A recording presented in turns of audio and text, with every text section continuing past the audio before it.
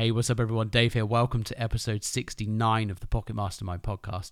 On today's episode, I'm talking to Jan Cavell about her entrepreneurial journey and the starting and running of multiple businesses and taking one business from her kitchen table through to multi-million pound turnover, and all of the lessons that she learned along the way, and the challenges that she faced, both mentally with imposter syndrome, from confidence and knowledge, all of the great things, that the ups and the downs of running businesses. So I think you'll get a great deal out of this conversation. If you do, remember, please share it with your friends, leave a comment, and subscribe so you don't miss the next episode. So with that, let's get on with the show.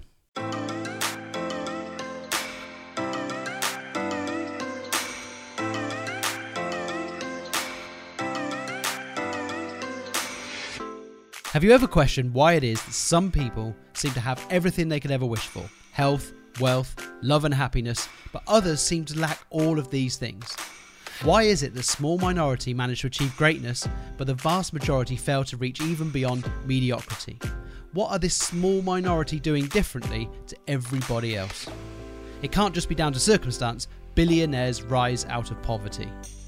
Those questions have been in my head my whole life. And a couple of years ago, I decided to stop wondering and start searching for the answers so that I could help more people achieve greatness in their own lives. So join me and follow along as I uncover the secrets of the minority that the majority aren't taught, so that you can apply them to your own life to achieve your own greatness and live the life you want and deserve.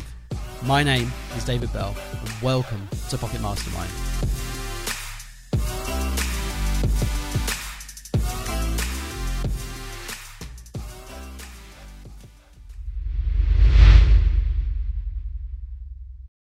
Jan, welcome to Pocket Mastermind. How are you? I'm okay. Thank you very, very much, David. Excellent. So we're going to talk today all about entrepreneurship, what it is, why you should do it, and all of that good stuff. But first of all, let's get a bit of background into you, Jan. So talk a bit about your own entrepreneurial journey, I suppose. My entrepreneurial journey is quite a long one, it must be said, because I started avoiding going out to work almost as soon as I had my first job. And so I decided, this really was not much fun. I'd much rather work for myself. So I spent the next few years occasionally having to get work because I couldn't generate enough income, but the rest of the time doing anything self-employed or running really micro businesses. And we're talking seriously micro, and all very, very casual. But, it was good experience. I seem to be sort of regularly quote these days, but the more I write about it, the more I look back, actually, they were such hugely useful experiences, because I dabbled. I mean, even in fairness, the odd job I took for a very brief while was useful experience, because dabbling in lots and lots of things gave me so much of a varied experience that when it came to trying to do a business slightly more seriously, I'd had 3 months in a PR firm, or, I'd sold face-to-face, selling sandwiches around offices, or whatever. But, you put a lot together, and it was like a little bit of a sort of mini... like an MBA, MBA or whatever, MBA in business, which was quite handy, really. Yeah, I think because a lot of people, as you touch on that, I think a lot of people think, oh no, if I'm going to start a business, it's got to be the thing. And the chances are that the first business you start will definitely not be the last one, right? Oh, that's for sure. I think it's got very glamorized in a way, or mystified in the last few years with the popularity of entrepreneurship. There have been so many businesses started off, as with any trend, off the back of that, people teaching entrepreneurship, coaches and incubators and accelerators and business schools, and, all of which didn't exist 20 years ago. You know, and you know, 20 years ago, you just get on with it. You know, if you wanted to start a business, you know, I mean, and of course, the regulations were a lot easier then, so you didn't sort of stop off and do that till a year or so later either. You know, so you just started selling something to somebody, you know, and that's what it came down to. But, you know, it was great because actually, you know, it does demystify it, and it really takes you back to the basics. That, you know, if you sell something and you make a profit, you've got a business. Mm-hmm. It seems good to me, you know. It's a good simple way of looking at it. It is, yeah, yeah. It can seem daunting. It can seem confusing. Terribly, What yeah. kind I of mean, you all touched? this Sorry. complicated Yeah, yeah. serialization and all this, and you know, there's no guarantee that it gives you success either. You know, if it doesn't, if it all came, everybody came out with 100% success rate, it's fantastic. But if they don't, they No, never did, and they never do. no, it's the same with everything, isn't it? Like nothing's Exactly. 100% success rate. So Yeah. you touched on some of the businesses there. What kind of businesses or fields have you kind of worked through? I dread to think what ones I didn't work through actually when I was working. I mean, what most of the ones when I was working were sort of sales orientated, quite often. And actually, I spoke to somebody in employment agencies recently, and they said that it's absolutely the same. When you get somebody who comes in and to an employment agency and they can chat a bit, and you know, but the rest of their CV looks like hell, you know, you usually end up offering them a job because, you know, and that's how most employment agencies employ people. And blame the person who told me that by saying it's still the case. But, you know, therefore I did quite often work for those, you know, because it was sales orientated, and that was okay. For my own businesses, what did I do? As I say, I had a sandwich business. I had a catering business. At one stage, I sold wine for quite a while, freelance. Seems all around food and drink, doesn't it? It does, doesn't it? That's dreadful. I'm There sure is I a did theme. something else. But yeah, I mean, it was really anything to, you know, sort of to make a buck and keep me out of work. I mean, I did take, you know, odd freelance jobs as well. You know, I got a job doing picture research for a publishers, or for somebody who was doing it for publishers, to be more exact, for a while, which was absolutely fascinating. You know, not something I'd ever thought about, that people research books for pictures for books. You know, True, isn't it? and it was great. I wouldn't have wanted to do it forever, but you know, fantastic. And so what was it then? You tried a few different you started a few different businesses and you moved on to a different. What was it then that kind of allowed you to, or you made you decide to stick at one for longer? Absolutely.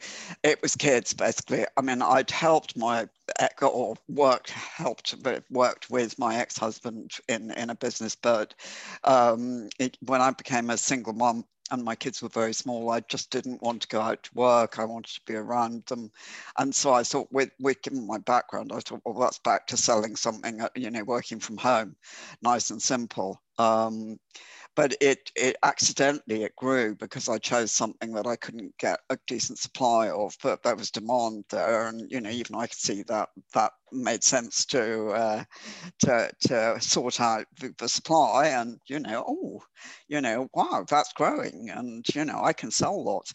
And so in the end, I ended up going into manufacturing to sort out the supply chain, which was sort of a bit back to front, taking customer service quite far, really. But so, and then ended up growing over a period of 20 odd years, I guess. I grew what was quite a large business at one stage. I mean, I had sort of about 45 people working for me when it was at its largest. Which was, you know, for given the time, I mean, that's, you know, what you can do without any business training. You know, so it really isn't necessary or essential to go through business school. But yeah, it was purely driven by, you know, initially keeping a roof over the children's heads, and then that got to actually, you know, gosh, if we can sell more, that means a better future for the kids, and you know, And so and it's a good driver. Oh, definitely. And when did you decide to kind of step away from that business? Well, that was it was interesting. I mean, it was a combination of things. I think I find when you get to, depending on sector, when you get to sort of 1-2 mil turnover, the business needs to morph into something else. And, you know, that's all the serious business of when it becomes a bigger, scalable business. And I found that really, really hard for a variety of reasons, which I took a long time to discover. I did actually go back and start doing courses and actually learning the more official sides of business, because I thought it must be my ignorance. But I also discovered from other people on the course that actually this is quite common, that, you know, lots of businesses get stuck at that stage. And the more I looked at it, the more I thought, okay, I can sort this out, I can sort this out, I can sort this out, you know. But actually what it came down to was, because I hadn't known enough about what I was doing, the foundations of the business to grow further were not in place, and it would have required virtually going back to square one. And by that time, physically, I was actually blown after, you know, sort of keeping at it for a very long time. And the kids had left home in any case, and I'd sort of lost my way. And so I put the whole thing together. I just thought, I've had enough. And I had an offer to pack it up, and I just thought, walk away. You know, done, you know, completely. I in some ways, I wish I'd sort of done a proper sellout, which I was offered to do about 5 years before the end, I think. And, you know, I should have really taken it. But anyway, I didn't. So it can be hard to let go, though, can't it? I think a lot of people in that position struggle to let go of that thing, because it's your creation. It is, yeah, it's your baby. And you know, it's also very scary. I mean, again, for me, because it was before I sort of got to contacts and started learning, when I got the first offer. And, you know, there are these guys, you know, who dealt with businesses all the time, and, you know, sell businesses before breakfast. And, you know, in fairness, actually, it was by far and above the best offer I ever got for the business in every way, shape, form, and I was an idiot not to take it. But I mean, they terrified the hell out of me. I thought, you know, I'm setting myself up to be eaten for breakfast, you know, and so I didn't, you know, it seemed too risky to sign complicated stuff. I didn't know what I was doing, and to go into a business deal where I would have been building it up for a year and then being out, and I just, you know, stay with what I know. Idiot. But there we are. You know. Well, we live and learn, though, don't we? That's the whole point. Absolutely. Through your experience, you're then able to help other people who face a similar situation, I suppose. Definitely. It all serves for a purpose. So let's talk a bit about entrepreneurship and what it is and what it's not, and why somebody should consider taking that approach versus the traditional go and work for somebody else approach. Whoa, lots and lots of questions there. Right, okay.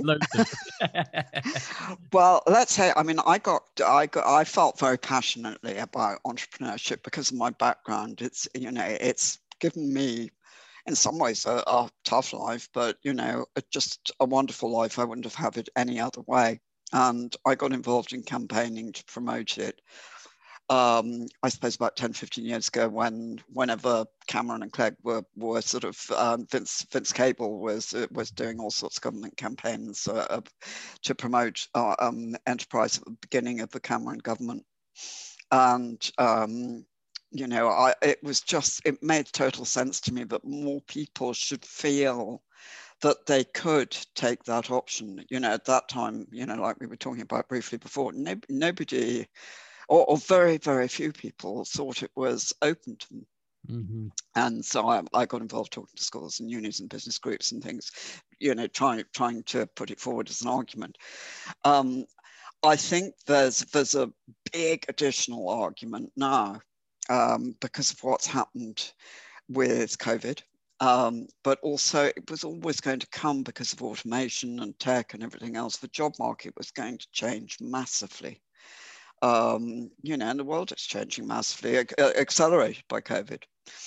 But therefore, all the safe jobs, you know, when I was small, everybody would, grow up. And I say when I was small, actually, I mean, I had a down here in sort of the back end of Beyond, I had somebody in a local school who I was sort of offering to do enterprise work for, say only a year or so ago, oh, but, we've got two of our, 16-year-olds into the local bank. And I was going, yeah, is that it? For your whole sort of, 120 kids, or whatever. And that's not going to be that safe. No. And, it used to be the case that, if you got a job in a local bank, at least, it might not be exciting, but, that was income for life. Yes. And nothing's like that anymore. No. And You in many ways, sorry. Like you say, automation's really killing a lot of that stuff. It started off with the kind of factory-based jobs where automation started to come in, and now it's moving into the clerical space where accountancy and lots of other jobs that have been done by human beings are all being done automatically by AI and computers now. So it is a huge absolutely shift. And, I mean, in fairness, who can blame the business owners? There's, there may be the initial investment, but there's no, hassles of having a team. It's all automated, which makes a lot of sense. But it means that even if you work for somebody, you're going to have to upskill and probably sort of change jobs beyond all recognition every 5 to 10 years. And, your job is going to be continually at risk. So the big argument against going self-employed or starting a small business that used to be security and safety no longer exists. Yeah. So I think that's really important to take on board, firstly. And I think it's a way of two things. I think it's a way of taking back control. And I think it's a way of, even if you're starting a side hustle, it's a way of recession-proofing yourself. Mm-hmm. That if you think, don't know what's going to happen with my company in the next 5 years, having a slow growing stream of income from something on the side means that you have you're in a much stronger place if the awful thing happens that you are called in and told, sorry chum, you're out.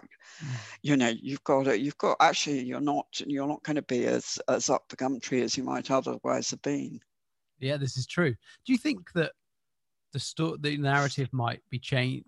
Has it changed? Does it? If it not, but it needs to within schools around. When I was at school in the 90s, the story was go to school, get good grades, get a good job, and that was it. Get a good. Everything was about get a good job. Not that many of us listened. I can't say we all paid attention to my story. But the narrative has been there, and then I really look at kind of the millennial generation that followed me, and they were very much heavily sold the university dream more than ever before, and record numbers of people went to university to go into this safe corporate environment that turned out not to be safe, because every 2 years, every company hires McKinsey and Co. or another consultancy firm to come in and hack a third of their work so they can balance the books again and then gradually rehire.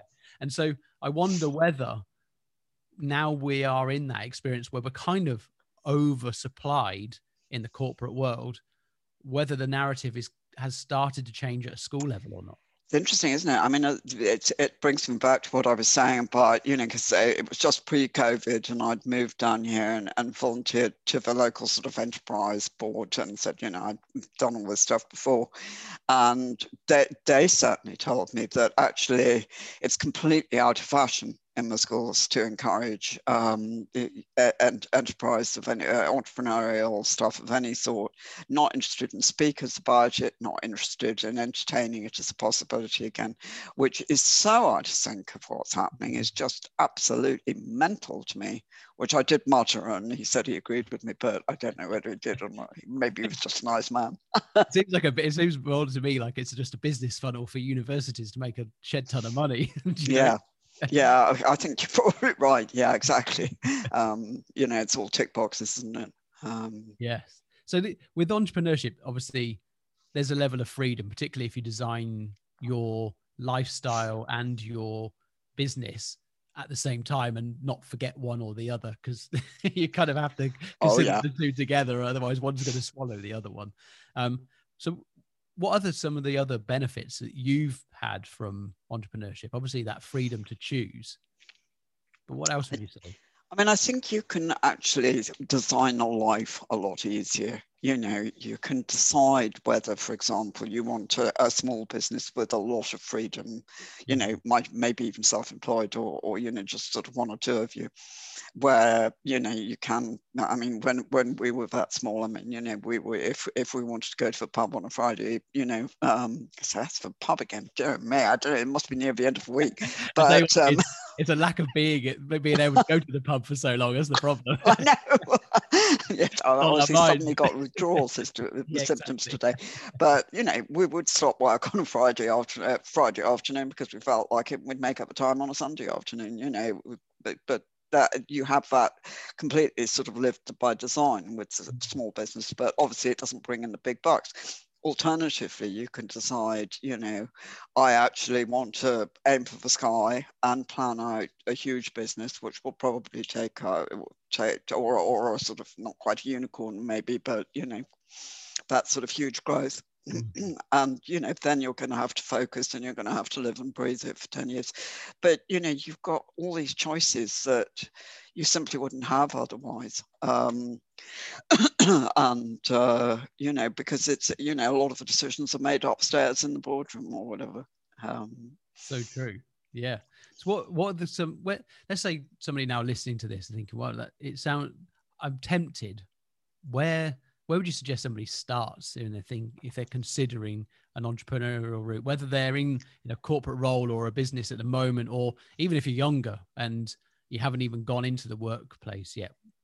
What would you say? I'm very, I mean, I know I'm old-fashioned and about this, but I do still believe that a really good place to start is selling, because so many companies come unstuck that they come up with a wonderful idea for a product or whatever, and, you know, tech, particularly in this day and age, and, you know, we've got this great concept and it's so fantastic. And, you know, but you say, you know, so who's going to buy it? Well, I don't know, but it's fantastic. You don't understand. It's fantastic. It doesn't matter if something's fantastic, you know, if it's not a buyable product, if it's not answering somebody's pain. You know, as the saying goes, which if you don't know means you know, it's some customer, or preferably a lot of customers, have a problem that needs fixing. And unless you're hitting that pain point, you haven't really got a business. And you want to start by exploring and understanding just how vital that is. Because as I say, more and more I speak to customers, to companies rather, who are starting up, and like I say, they've got these great ideas. And I mean, there's a famous quote by somebody whose name is going to escape me this morning, but which says 95% of products fail. Now, I don't know if that's an absolutely accurate proportion, but it is not far off that, I think. You know, the product is immaterial. It's your effect on the customer. And unless you sell somewhere, it doesn't matter how small, it doesn't matter if it's eBay, a market store, or whatever, you don't get that focus on, you know, what the customer wants. And, you know, really successful entrepreneurs have told me, you know, we've set up this amazing tech company, you know, but we got it wrong and we nearly went out of business because we forgot about the customer. Yeah. So yeah. In this day and age, there's kind of everything's become, there's just so much crap out there, isn't there? There's products coming out of everyone's ears, and no wonder so many of them fail. Absolutely. There's so They much always junk in did, there we just you know. don't need. But yeah, you're absolutely right. And, you know, coupled with, and as I say, I know this is old-fashioned of me, but coupled with the fact that, you know, for us Brits have never liked the idea of sales. You know, it's something pushy, it's horrible, it's, you know, not something nice people do. which is I think unfortunate, because that concept of sales is so out of date. It's not true. You can't, I mean, with the internet, people know what's going on. You can't sell like that anyway. You can't foist off goods on people with Encyclopedia Britannica lies. So you have to sell properly anyway. But, it's because it's got this bad name. People leap to thinking, oh, well, if I learn some clever stuff on the web, the stuff will sell itself. And it just doesn't work like that, unfortunately. No, it doesn't.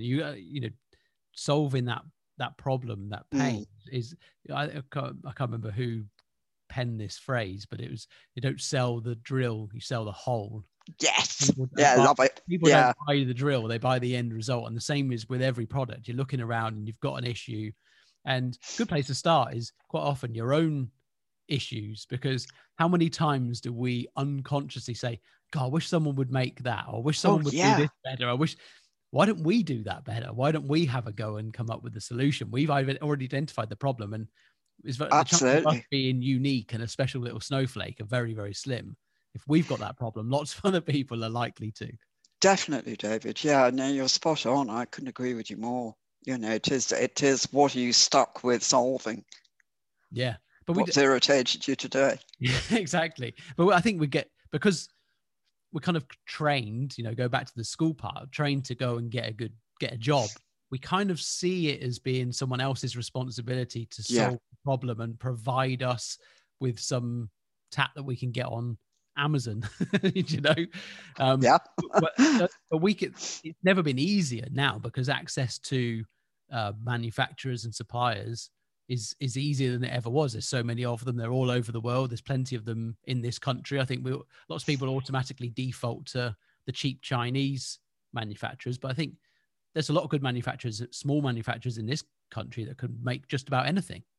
Definitely. And, that's one of the plus points. I mean, the tech has opened up the entire world. It's opened up the entire world for talent that you can get on board as a small business. It doesn't matter if you don't have to be living in the same town anymore, unless you've got a storefront or something. Yeah. When they reopen. But, you can work with anyone, anywhere. And create a company like that, which is astounding. And the same goes, as you rightly say, for marketplaces. You can tap into that pain point in Madagascar or Tibet, but it doesn't matter if you find something that's going to sell like hotcakes. That's the other thing that you touched on there, is being able to bring in the support to fulfill roles within your business on a freelance basis effectively, with platforms like Upwork and Fiverr and all of the others that are out there. You can then bring in resource at a cost that's not, it's not prohibitive at all, really good pricing, and you can use on a needs base. You can build a team on a needs based kind of structure. Yeah, and I think, without getting too political, I think that's unfortunately where we're out of step in this country at the moment, because there's all this clamping down on the self-employed and lack of support for the self-employed, where actually, that's precisely what companies need and what companies are using, and where people could get work, which is a shame. But you can still do it if you work it. But I think it's wonderful for companies to be able to do that.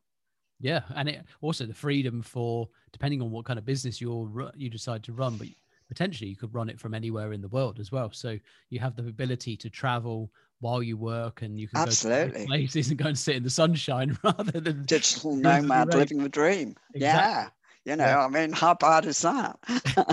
It's definitely worse things, and you can earn decent money and a good, a very good living, even as a, largely as a solopreneur in that kind of field, Definitely, yeah. And particularly, if you want to sort of upheave and go and live in one of the cheaper countries, you can have an amazing lifestyle on a paradise island somewhere in one of the cheaper areas, and working on your laptop, it's just an incredible thought, and you can't exactly do that working for the local bank. No, you certainly can't. What would you say if you could go back to your younger self when you were starting on this journey? What would your best piece of advice be? I would have worked a lot harder at getting rid of my negative voices. You know, I was very low on confidence and very blocked by imposter syndrome and all that sort of thing. You know, and looking back, that was really a bit silly because I got further than a lot of people did. You know, and we're all different and we've all got pluses and minuses and all the sort of, you know, obvious things that I don't now know, but it's taken me a very long time to be comfortable in my own skin, and I wish I'd worked that earlier. What was it that's helped you to break through those kind of limiting beliefs and that imposter syndrome? It's interesting that this conversation comes up quite frequently, Does actually. it? Yeah. And it's an important conversation to have, because I think, you know, the limiting beliefs, our own self-doubt, is the number one killer of all dreams. Most of us don't even dare to dream in the first place because we believe we can never do that. Yeah. Been programmed, you know, through the education system. So the doubt's already been put in your mind. That's not what you're supposed to do, right? So enhance it by our, you know, we do it to ourselves as a natural safety mechanism anyway. I'd be interested to, you know, how you've kind of moved through that over the years. I think, I mean, it took me really till I had time, firstly. I think, you know, during the years I had a business, you know, you're always firefighting, you're always scrabbling. And, you know, as I say, towards the end, I was going 2 steps forward, 1 step back, 2 steps forward, 1 step back, trying to scale the damn thing. And, you know, so I was constantly questioning, you know, whether I was absolutely useless and pointless. But, you know, I had to be just as badly when I was successful and award winning, you know, so it didn't make much odds. But once I had time to actually step back from that, you know, when I stopped having businesses and actually started writing full time instead, you know, I had time to put in much better practices of self-care, because I was terrible for that, and sleep properly and all sorts of things, and actually work and to spend a bit of time working through it. I mean, I'm an affirmations person, you know, oddly, I think in some ways with my personality, which tends to be a bit brusque if I'm not careful. But you know, but no, you know, I get all woo woo about affirmations. I think they're really, really helpful in training the mindset, and I meditate more now and all that sort of thing, which I would never have had time or, you know, to do when I had a business. I was terrible for. I think a lot of entrepreneurs find it really difficult to see themselves and their self-care as a priority, you know, because we tend to think it's we've got to put the business first, otherwise the business will suffer. We've got to put our teams first because, you know, that's other people, and, you know, you forget it, you know, and unfortunately that's your undoing in the end. Yeah, and it's but we have to remember that without us, if we don't look after ourselves and we fall apart, everything else comes crashing in eventually, right? You can only sustain it for so long. I know. I was very bad at it. I think most of us are, right? It's definitely something we have to learn. And interesting enough, you know, I was watching a documentary last night with Bear Grylls and Jonny Wilkinson, and Jonny Wilkinson was talking about, like, he had terrible fear of failure and all sorts throughout his career. Yeah. Oh, you would never believe it, would you? But one thing I found very interesting, as a kid, a very young kid, he wrote his goals down, and his goals were play for England, win the World Cup, and a bunch of other things. Wow. And he said it went from, he used to write them down, and then he became so obsessed with them. They stopped being a want to, and they became a must do. Like, his whole being, but that kind of partly contributed to his fear of failure, because he thought in case he'd never get it. So I think it's a great example, as you talk about affirmations. Yeah. He used a similar kind of thing, and from a very young age, and those written goals turned into reality. Absolutely. I mean, if it helps anybody, I mean, as part of mine, you know, I'd always wanted to write before I had a business and everything else, and life took over. But, you know, when I started using them again, sort of 4 or 5 years ago now, you know, one of them was to have a book published. And, you know, this year, what have I done? I've had a book published. So amazing. Let's talk a bit about the book then. What's the book? Give everyone a bit of an insight into what the book's about and where they can find it. The book is called Scale for Success. It's published by Bloomsbury, and it is about growing a business. In essence, it's talks about growing a business between 1 and 10 million, but actually it is full of a lot of stuff that would be useful to anybody with a business of 100,000 turnover. I wrote it originally because of my experiences of problems with growth and not putting the foundations in right and everything else. But I also got some entrepreneurs I know, and in the end some others from across the globe to help with their wisdom and advantages, and they tell their stories, which make fascinating reading because they're extraordinary people, and how they built their businesses, and also how the particular subject that they talk about, because it's all done sort of one entrepreneur per subject. So one might talk about sales or whatever and how that's impacted on their life and their business, and what their tips for anybody else are. So hopefully it will help some people in business. Yeah, very and make enjoyable reading as well, I hope. It's always a bonus. Indeed, yeah. You want to enjoy these the kind of business how-to kind of help books, rather than it just being I mean, right? people have said it's sort of not your normal business book, because it was written genuinely for people to enjoy the writing and the stories, as well as the actual factual stuff of which it's stuffed, thanks to very, very wise people who contributed. Amazing. So what's as you talked about kind of taking on a bit more interest or more focus on your self-care, what kind of routines have you introduced? Do you now have a morning routine? Do you have evening routines? Is it spread throughout the day? I do. I mean, I'm in the morning, I do my affirmations without fail every single day. And I meditate every day. I was doing that in the mornings, but that seems to have drifted a bit, and I tend to take a breather and a break. I might go back to it, but I do a much longer one at weekends. Even if I do 10 minutes because I'm rushed in the day, it's still something. It's some chill time, and take it down a notch. Whereas at weekend, I might meditate for an hour each day. And then I walk. I'm not hugely physically strong, so I don't kick around a football or something hugely athletic, but I do walk every day, even if it's local. Walking's important. I think getting outside is important. I've absolutely tried to enforce this more recently, because even though I go cycling and stuff, it's sporadic because of weather and that kind of thing, but what I've tried to do is enforce a walk, because what I found during lockdown was sometimes if the weather was bad, so I couldn't get out cycling, I wouldn't leave the house for 3 days, 4 days. I was like, I know, it's so easy to do, isn't it? Friday afternoon, I've been locked in since Sunday. I think this is good for me, and it's not good for my mental health. It's not good for my physical health. No, absolutely. And walking, you can just get up front door, wherever you are. So yeah, I mean, I'm definitely pro walking. Definitely good. If you could spend a day with one person, who would that person be? I have to say this is not very exciting, but it's truthful, or not very exciting to me, but not very exciting for anybody else. But my son lives in Australia, so I'm afraid it would be him. Yeah, I think we can accept that as a good answer, to be honest.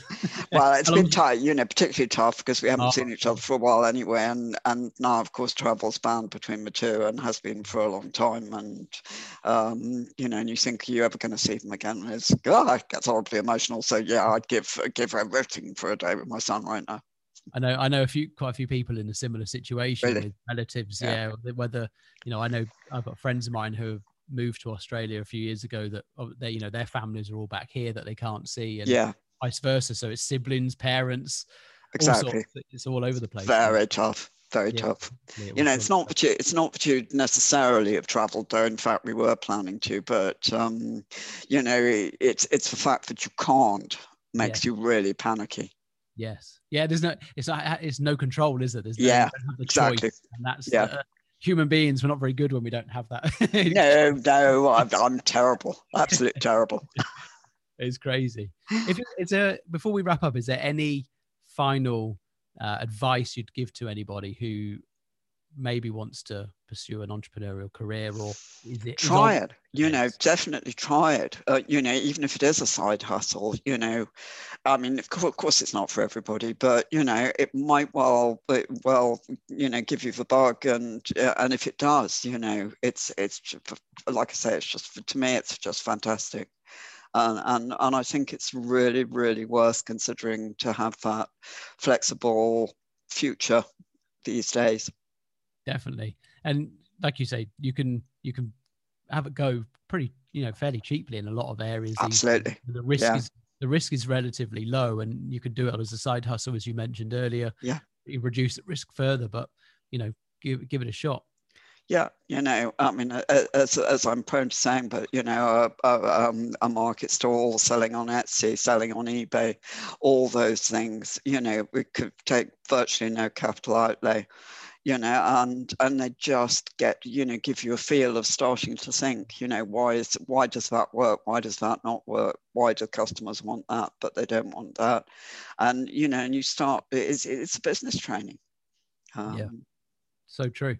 Where can people find you, Jan, and where can they get hold of your book as well?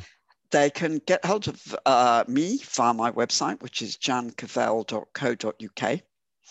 And I'm on all the sort of normal social channels as well, particularly Twitter and LinkedIn, but I've got a little bit of a presence on the other two. And book-wise, Amazon clearly, but any good bookstore when they reopen is also should have Scale for Success. Brilliant. Jan, it's been amazing talking to you, and hopefully we'll do it again at some point in the future. Sounds lovely, David. It'd be great. Thank you so much for having me on the show. It's been a real pleasure. Great. I really appreciate you giving up your time, and we'll speak soon. Lovely. Cheers, Jan. Thanks.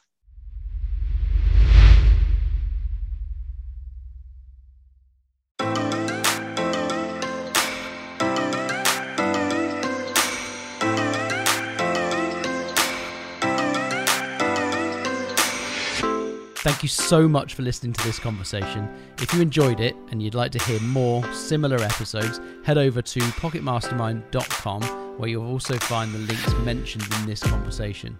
And if you haven't done so already, please leave us a review. It will really help us to get our message out and let more people know about these episodes.